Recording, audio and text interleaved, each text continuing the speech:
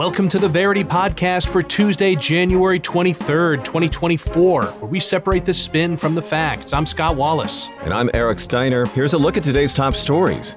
Ron DeSantis pulls out of the 2024 U.S. presidential race. Narendra Modi inaugurates a controversial Hindu temple. 1.4 million protest against Germany's right-wing AfD party. Netanyahu rejects a Hamas proposal to end the war in Gaza. A U.S. airbase in Iraq is attacked by an Iran-backed militia. UN staff in Iraq are accused of demanding bribes. The Supreme Court rejects an appeal from a Hunter Biden associate. Sports Illustrated's publisher says it will lay off most staff. And Cameroon launches a landmark malaria vaccine program. Topping our podcast, Ron DeSantis ends his 2024 run and endorses Donald Trump. Here are the facts as agreed upon by BBC News, Al Jazeera, Financial Times, Sky News, Politico, and New York Times. Florida Governor Ron DeSantis dropped out of the 2024 presidential race on Sunday, stating he couldn't see a, quote, clear path to victory. He instead endorsed Republican frontrunner former President Donald Trump. The 45-year-old's decision follows poll results that showed him as a distant third among GOP candidates, behind Trump and former UN Ambassador Nikki Haley in the upcoming New Hampshire primary. Endorsing Trump as a, quote, superior to President Joe Biden, DeSantis said his Republican rival Nikki Haley represented a, quote, repackaged form of warmed-over corporatism. Previously, Trump had dubbed DeSantis as desanctimonious. However, following the suspension of his campaign, the former president called him a, quote, really terrific person. DeSantis' exit has been varyingly attributed to a lack of personal connection with voters, absence of good advisors, negative media coverage, and funding mismanagement. DeSantis' decision to quit leaves Haley, who he barely beat in the race for second place in Iowa, as Trump's last rival standing. All right, thanks, Eric. On this program, we separate the spin from the facts. You heard the facts, and we definitely have some political spins on this story. Let's start with the left narrative spin from the Fort Worth Star. Ron DeSantis had many attractive qualities to GOP voters: age, popularity, military experience, and even an Ivy League education. He is a star Republican governor of Florida, even besides his reputation as a competent politician and intellectual. Yet his campaign never really took off, primarily because such old-world attributes don't count for much in the modern political landscape. Trump's campaign plays on divisions, which will see him jettisoned to the top of the GOP primaries to the detriment of U.S. society. Thanks, Scott. The pro-Trump narrative comes from the Daily Beast. Ron DeSantis isn't a, quote, people person as far as opinions are concerned. To that extent, he is unfit to be a prominent politician, let alone president of the U.S. He tried being a bit of everything: Reagan, Trump, and even Viktor Orban. Yet his sclerotic campaign's lack of originality reflected this state of play to voters. He got further in the presidential race than he deserved, especially against Donald Trump. And from time to time, we have statistics-based nerd narratives brought to us by the Metaculous prediction community. This one says there's a 2% chance that Ron DeSantis will become U.S. president by the year 2029. Man, Trump and the left hammered DeSantis for like a year, and now listening to him, they love the guy. The guy sounds like a great president now. All you got to do is drop out of the race to sound like a good candidate, I guess. News from India as Modi leads the consecration of a controversial Hindu temple. Here are the facts as agreed upon by Al Jazeera, NPR Online News, CBS, BBC News, and the Associated Press. Indian Prime Minister Narendra Modi on Monday led the consecration of a controversial Hindu temple in the northern city of Ayodhya, honoring the wishes of the country's majority Hindu population, which had long wanted a temple built on the ruins of a historic mosque, honoring the Hindu god Ram. The temple is built on the land where many Hindus believe Ram was born.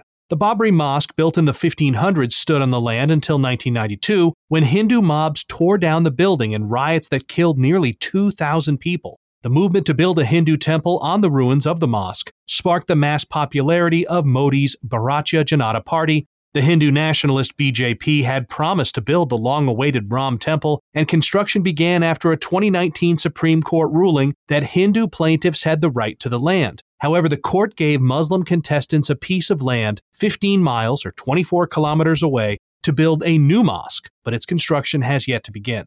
More than 8,000 people, including dignitaries, actors, and athletes, attended Monday's ceremony, which was capped by the unveiling of a 51-inch, or 1.3 meter, black stone idol of Ram. The temple is not finished yet, and some political analysts believe the event was intended to launch Modi's re-election bid as a sign of his party's achievement ahead of the national elections this spring. The three-story temple will span nearly 7.4 acres and cost an estimated $217 million.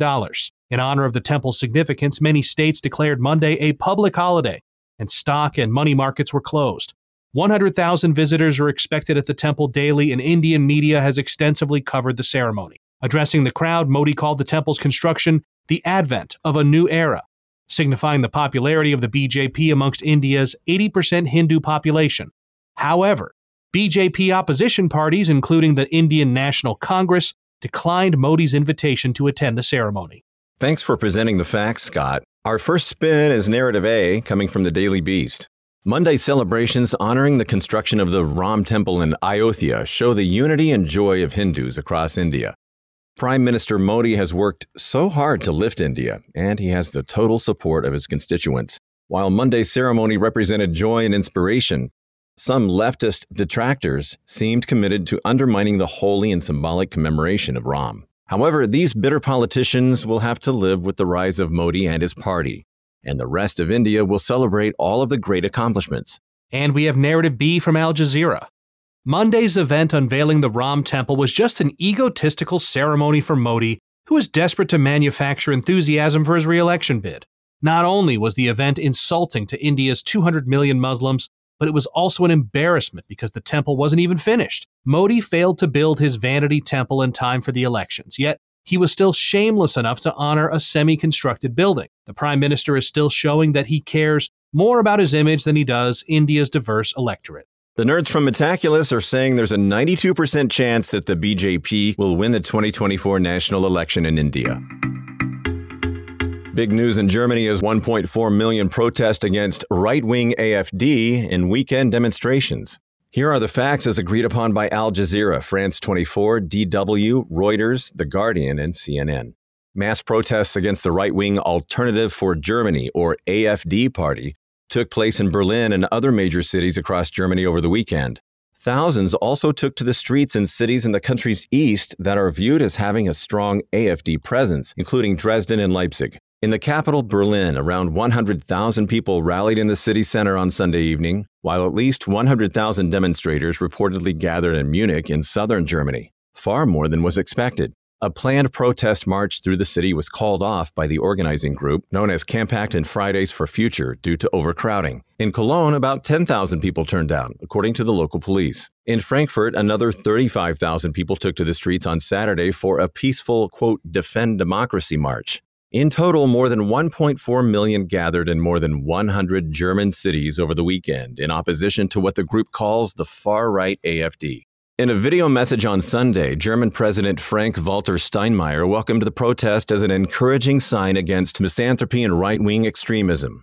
German Vice Chancellor and Green Party politician Robert Habeck also expressed his support for the demonstrators. He said, "We're flying the flag for our democracy." The mass protests against the AfD were sparked following a report by the investigative journalism network Corrective in early January. The report alleged that AfD members discussed the mass deportation of migrants, asylum seekers, and citizens of foreign origin, the so-called Remigration Project, at a meeting with neo-Nazis and other far-right individuals. Meanwhile, the AfD distanced itself from the meeting, describing it as a, quote, private event and not an AfD party event, while denying that a deportation, quote, master plan was part of its political agenda. The public outcry that followed the meeting's revelation intensified calls for banning the AfD, which has recently reached new heights in the polls. Oh, thank you, Eric. The pro-establishment narrative on this story comes from CNN. The secret AfD Nazi meeting is reminiscent of the Wannsee Conference in Nazi Germany, and thus the darkest chapter in German history. However, these protests are an encouraging sign that people have recognized the need to prove their spirit of cohesion and humanity is stronger than that of exclusion and fear. The AfD is exploiting the legitimate concerns of many Germans, but this has no political solutions to offer. Only populism and hatred. Nothing less than the future of democracy is at stake. Follow that with an establishment-critical narrative coming from Spiked. The liberal mainstream press is jumping on the AfD's alleged, quote, remigration plan and hundreds of thousands of citizens are falling for the government's campaign to discredit the millions of citizens who agree with the party's fear for the future. German farmers protesting against the government's policies are just the latest example of this. The real reason the political establishment is now discussing banning the AfD is that this genuine fear could be expressed at the ballot box. If the establishment believed in democracy, why are they considering banning a popular political party? And the nerd narrative from Metaculus. There's a 50% chance that Germany will elect a new chancellor by January 2026.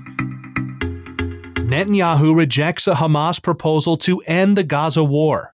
Here are the facts as agreed upon by Voice of America, BBC News, Reuters, Al Jazeera, The Times of Israel, and Associated Press. Israeli Prime Minister Benjamin Netanyahu on Sunday rejected a proposal to end the war in Gaza, submitted by Hamas, who offered to release all Israeli hostages in exchange for leaving Hamas intact, withdrawing Israeli forces from Gaza, and releasing Palestinian prisoners. Netanyahu has repeatedly vowed that Hamas must be destroyed. Netanyahu said such a deal would amount to capitulation and mean soldiers had fallen in vain. Israeli Defense Minister Yoav Gallant told the families of the hostages that Israeli operations in Khan Yunis will expand, with reports on Monday that Israeli forces had advanced into the west of Khan Yunis and closed in on the city's two main hospitals. A day after Netanyahu's comments, relatives of Israelis held hostage in Gaza stormed an Israeli parliamentary committee session Monday to demand that lawmakers do more to try to free their loved ones. Protests were also held over the weekend in Tel Aviv to show disapproval of Netanyahu and call for new elections. Ahead of several Monday meetings between the EU's 27 foreign ministers and their Israeli and Palestinian counterparts, the EU sent to its member countries a discussion paper regarding potential solutions to the conflict. One suggestion was a preparatory peace conference involving the EU, Egypt, Jordan, Saudi Arabia, the Arab League, the US, and the UN. U.S., British, and European officials are reportedly pressuring Israel to allow more humanitarian aid for Palestinians to enter Gaza via the southern Israeli port of Ashdod. As reported Sunday, aid would reach Ashdod from Cyprus and then be transported by land to the Kerem Shalom crossing, which is already open for aid deliveries to Gaza. The U.S. on Friday said Israel would allow flour to enter through Ashdod. Gaza's health ministry reports that the conflict has killed over 25,000 people in the Gaza Strip, the majority of whom were women and children.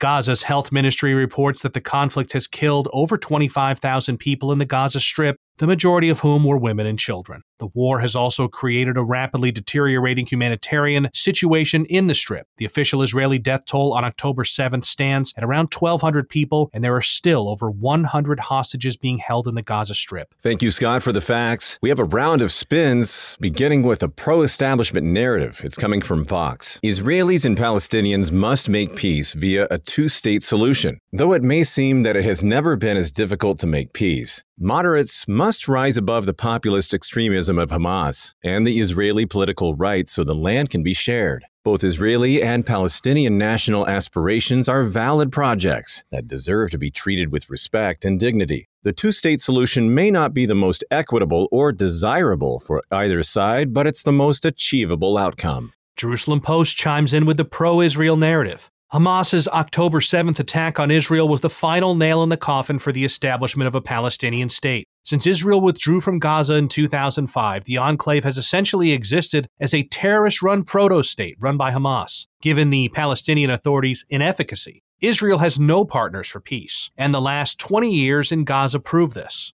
A violent, terrorist-run Palestinian state would be an existential threat to Israel's security. The pro-Palestine narrative comes from Mother Jones. Israel killed the two-state solution. There can't be a Palestinian state after nearly 75 years of Israeli policies effectively atomizing and dividing the Palestinian political scene and physical landscape via a system of apartheid and occupation. The only solution is to accept reality. Israel is an apartheid state that practices sovereignty over the region. And this apartheid must be dismantled so that all people residing in the land can live free as equals. And finally, a nerd narrative from Metaculus. There's a 64% chance that Israel will have de facto power in the Gaza Strip on January 1st, 2025. U.S. troops are being examined for brain injuries after a militia attack in Iraq. Here are the facts as agreed upon by Business Insider, Press TV, New York Times, Fox News, The Cradle, and Tech for Good. The U.S. Central Command, or CENTCOM, stated that several American personnel stationed in Iraq are undergoing traumatic brain injury evaluations following an attack targeting the Al-Assad Air Base on Saturday that reportedly wounded an Iraqi service member, adding that damages were still being assessed. The Iran-aligned Islamic Resistance Iraq Umbrella Group has claimed responsibility for the barrage of rockets and missiles launched against the base, hosting U.S. soldiers in the western province of Anbar, alleging that the attack was conducted in retaliation for U.S. support for Israel in the ongoing Gaza war. This was the latest and most successful attack that Iran-backed militias carried out so far against U.S. troops in Iraq and Syria since the Gaza war broke out, with 2 projectiles out of at least 17 fired at the base, getting through air defense systems and injuring at least 2 U.S. soldiers. Since October last year, U.S. troops have reportedly been under attack at least 83 times in Syria and another 58 times in Iraq, including last week when 3 armed drones were intercepted and shot down in Iraq near where U.S. and other international forces are stationed.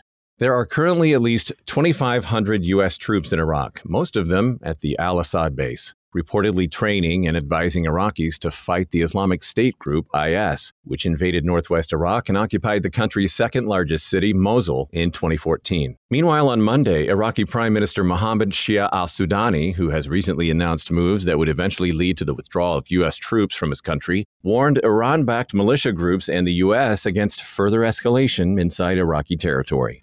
Voice of America brings us the Democratic narrative. Americans must be assured that the Biden administration will not allow this extremely serious ballistic missile attack on a base that hosts its troops to go unanswered. As Iran-backed militias have ramped up their attack, so will the U.S. to establish deterrence and to hold such groups accountable for their wrongdoing. And now for the Republican narrative, it comes from the Wall Street Journal. As the commander-in-chief of the U.S., Joe Biden should have done better to protect troops overseas from enemy assaults. He may well have thought that retaliating Iran-backed militias would be enough to restore deterrence. But by now, it's clear that such moves have failed to achieve that goal. America must change its focus to the instigator of all these attacks and make Iran pay for its actions. Nor News brings us the pro-Iran narrative. Iran has nothing to do with the Islamic resistance in Iraq. Thus, it has nothing to do with the repeated attacks that Iraqi resistance groups have launched against U.S. bases and facilities recently. U.S. officials must realize that they are ultimately responsible for the escalation of violence,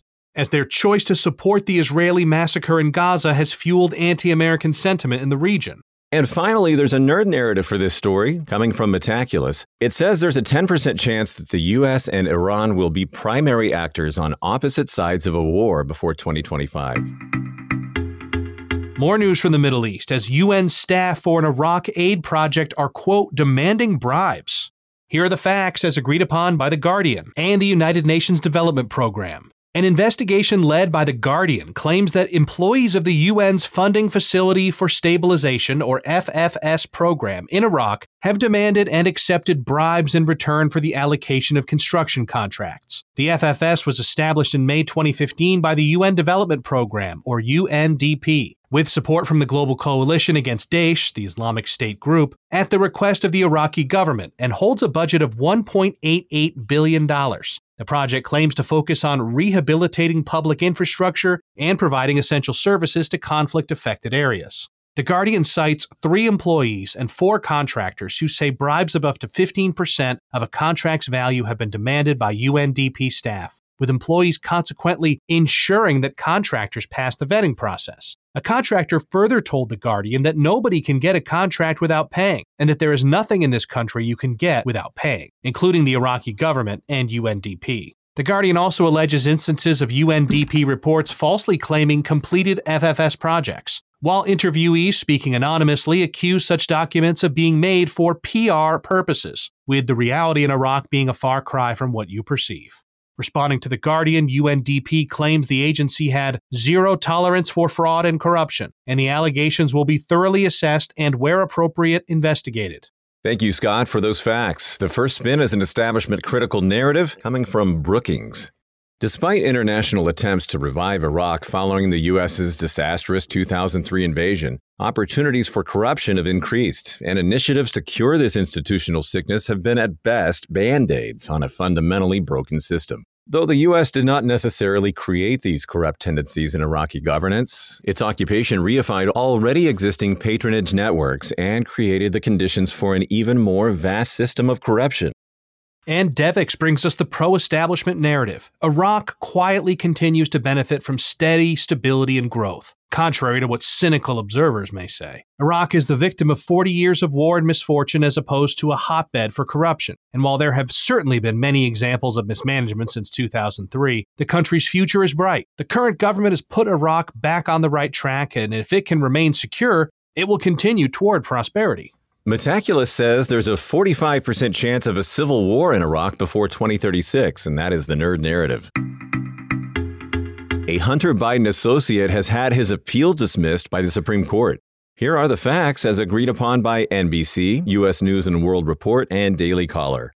Devin Archer, a former business partner of Hunter Biden, had an appeal challenging his conviction of defrauding a Native American tribe declined by the U.S. Supreme Court on Monday, increasing the likelihood that he will serve time in prison. Archer was convicted in 2018 for involvement in a scheme to defraud the corporate arm of the South Dakota-based Wakpamni Lake community of the Oglala Sioux tribe, led by businessman Jason Galanis, who pleaded guilty and was sentenced to 14 years in prison. The scheme involved misappropriating millions of dollars that the corporation raised by issuing bonds. More than $60 million in tribal bonds were fraudulently sold in the scheme. New York's Second U.S. Circuit Court of Appeals denied Archer's appeal of his sentence last year after the Supreme Court rejected his initial appeal in 2021. And Archer raised a second appeal to the Supreme Court after he claimed that a district court erred in calculating the sentence range. The justices did not comment on their decision to not listen to the appeal. Archer rose to prominence after becoming a key witness in the House of Representatives probe into President Joe Biden's involvement in his son's foreign business dealings. Archer and Hunter both served on the board of Ukrainian gas company Burisma. Archer testified before the GOP-led House Oversight Committee last July, saying that the Biden family brand shielded Burisma. While Joe Biden was vice president, Hunter and Archer each made $80,000 per month at Burisma, but they had their salaries greatly reduced after Joe Biden left the vice presidency. In addition to his prison sentence, Archer was ordered to forfeit $15.7 million and pay $43.4 million in restitution. Hunter Biden is not involved in the bond issuance fraud, but Archer used his connection to the Bidens to bolster his credentials. All right, thanks, Eric. We have a Republican spin on this story from Daily Mail. Birds of a feather flock together, and Hunter Biden's close associates continue to come under fire for their criminal acts, just like Hunter Biden and his father. Devin Archer has been involved in shady financial schemes that defraud others to enrich themselves. However, Archer is only involved in a scheme that defrauded one Native American tribe. Meanwhile, the Bidens have defrauded the entire country. Follow that with a Democratic narrative. It comes from the Hill. The American justice system is dealing with Devin Archer for alleged crimes, and he will have to pay for his involvement in the bond fraud scheme. This case has nothing to do with Hunter Biden, and it certainly has no relation to President Biden. Archer may have been an associate of Hunter Biden and a key witness for the GOP, but the Biden family is not responsible for all of Archer's actions. And a nerd narrative from Metaculus, there's a 50% chance that President Joe Biden will have a net approval rating of at least negative 11.5 by November 2024. Sports Illustrated's publisher to lay off most staff. Here are the facts as agreed upon by the Wall Street Journal, Washington Post, Oregon Live, ABC News, and Daily Wire. The union representing Sports Illustrated said Friday that the magazine's publisher, Arena Group, is laying off, quote, a significant number, possibly all of the magazine's staff members after losing its publishing license. In an email to staff, Arena, which missed a $3.75 million payment to its licensing company Authentic Brands Group, or AGB, earlier this month, said some employees would be let go right away, while others would be terminated at the end of a 90-day notice period. AGB bought the magazine from Meredith Publishing in 2019 after Meredith bought it from Time Incorporated a year prior. While the 10-year licensing agreement between AGP and Arena has fallen through, AGB says it still wants to ensure the continued publication of Sports Illustrated and is confident that going forward, the brand will continue to evolve and grow. The year Meredith bought Sports Illustrated, the magazine went from being a weekly issue to a bi-weekly issue and then a monthly issue in 2020. Founded in 1954, it has been a leading sports journalism publication for 70 years, including online and print. The magazine has also faced backlash for several decisions in recent years, including putting a transgender woman on the cover of its annual swimsuit issue in 2021 and last year. It also faced controversy following a November report that found it had published artificial intelligence-generated writing and photographs, and in December, Arena fired CEO Ross Levinson. Thank you, Scott. The left's narrative is coming from MSNBC. Though it's no stranger to commercial woes, Sports Illustrated's possible demise is a heartbreaking chapter in the world of journalism. The world-leading magazine, which informed the world about legends including Muhammad Ali and Billie Jean King, is more than just a sports publication. It's an inclusivity champion that prioritizes crucial issues such as race, sexuality, and class. It can't be replaced. And the right narrative spin from Red State. Sports Illustrated was successful for 70 years for two reasons, and two reasons only. It wrote about sports and it put attractive women on the cover. Since it decided to become a social justice magazine in recent years, former subscribers understandably dropped the publication from their reading list. Its current predicament should come as no surprise. Winter storms across the U.S. kill at least 90. Here are the facts as agreed upon by BBC News, CBS, Associated Press, Reuters, The Weather Channel, and Al Jazeera. Heavy snow and ice, bitter winds, and biting cold have been blamed for at least 90 deaths across the U.S. in recent days. The weather-related deaths included at least 25 in Tennessee and 16 in Oregon, which remains under a state of emergency following deadly ice storms. The fierce winter storms have not only resulted in freezing temperatures and fatalities, but have also left thousands without power, closed schools, and significantly affected air traffic. According to the U.S. National Weather Service, temperatures could plunge at least 20 to 30 degrees Fahrenheit below average from the high plains east to the Ohio and Tennessee valleys by Monday evening. While the icy conditions are expected to ease in the next few days, meteorologists forecast that warm air and rain could cause flooding and ice jams on some rivers and streams in the Midwest and Northeast. These storms have come almost a year since last February's generational Arctic blast that brought dangerously cold temperatures to northeastern parts of the country, with the wind chill factor atop Mount Washington reaching a record negative 108 degrees Fahrenheit, or negative 77 degrees Celsius. Thanks, Eric, for those chilly facts. We have narrative A from the Washington Post. While many underestimate the risks of freezing temperatures, the cold snaps wreaking havoc across the U.S. are an expected manifestation of climate change. Since the risk of severe winter storms from the North Atlantic to Central Europe could increase significantly in the coming years, the U.S. and the world must act to mitigate extreme events.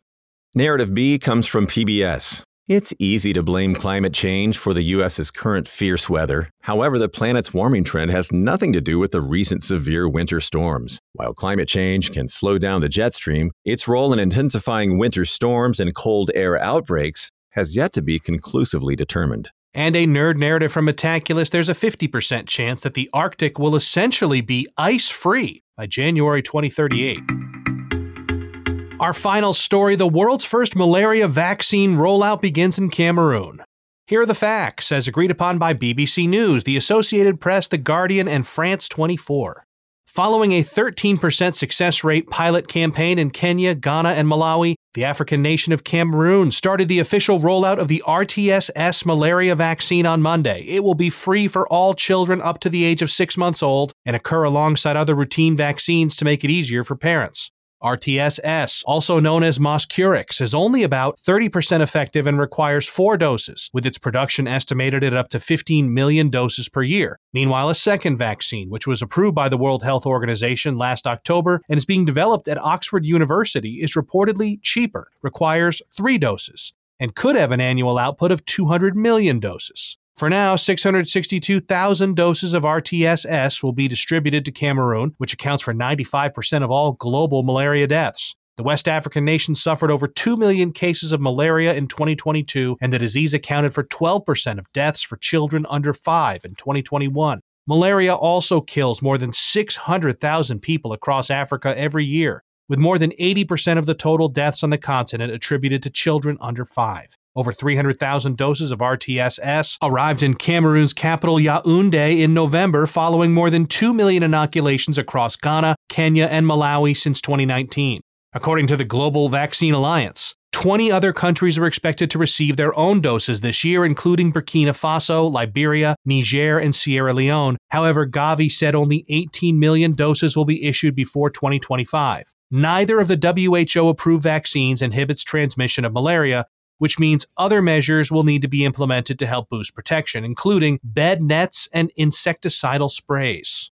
Thanks, Scott, for those facts. The round of spins begins with a pro-establishment narrative coming from the Council on Foreign Relations. Widespread vaccine hesitancy in Africa was exemplified during COVID, and this destructive issue has not gone away. Obstacles to successful vaccination campaigns include individual, cultural, and religious beliefs, as well as the spread of misinformation. National, continental, and global institutions must build upon their pro-vaccine campaigns if they want to help African states increase inoculations and decrease deadly diseases. And BMJ brings us the establishment critical narrative. The patronizing tone with which global health institutions speak about Africa is astounding. Perhaps modern-day vaccine hesitancy has nothing to do with misinformation and more to do with the data. As the WHO is beginning its implied consent, RTSS vaccine rollout, meaning the recipients receiving the jab were unaware of it, they probably also didn't disclose the studies that showed the vaccine to increase meningitis by 10 times and double the risk of death in girls.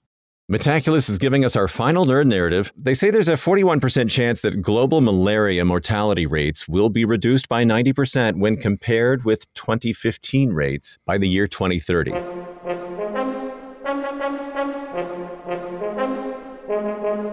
Thanks for listening to the Verity Podcast for Tuesday, January 23rd, 2024. Each day, we use machine learning to read about 5,000 articles from about 100 newspapers and figure out which ones are about the same stories. For each major story, our editorial team then extracts both the key facts that all articles agree on and the key narratives where the articles differ. Find out more at Verity.news, and you can download the Verity app on the Apple App Store or Google Play. For Scott Wallace, I'm Eric Steiner, inviting you to join us next time on the Verity Podcast.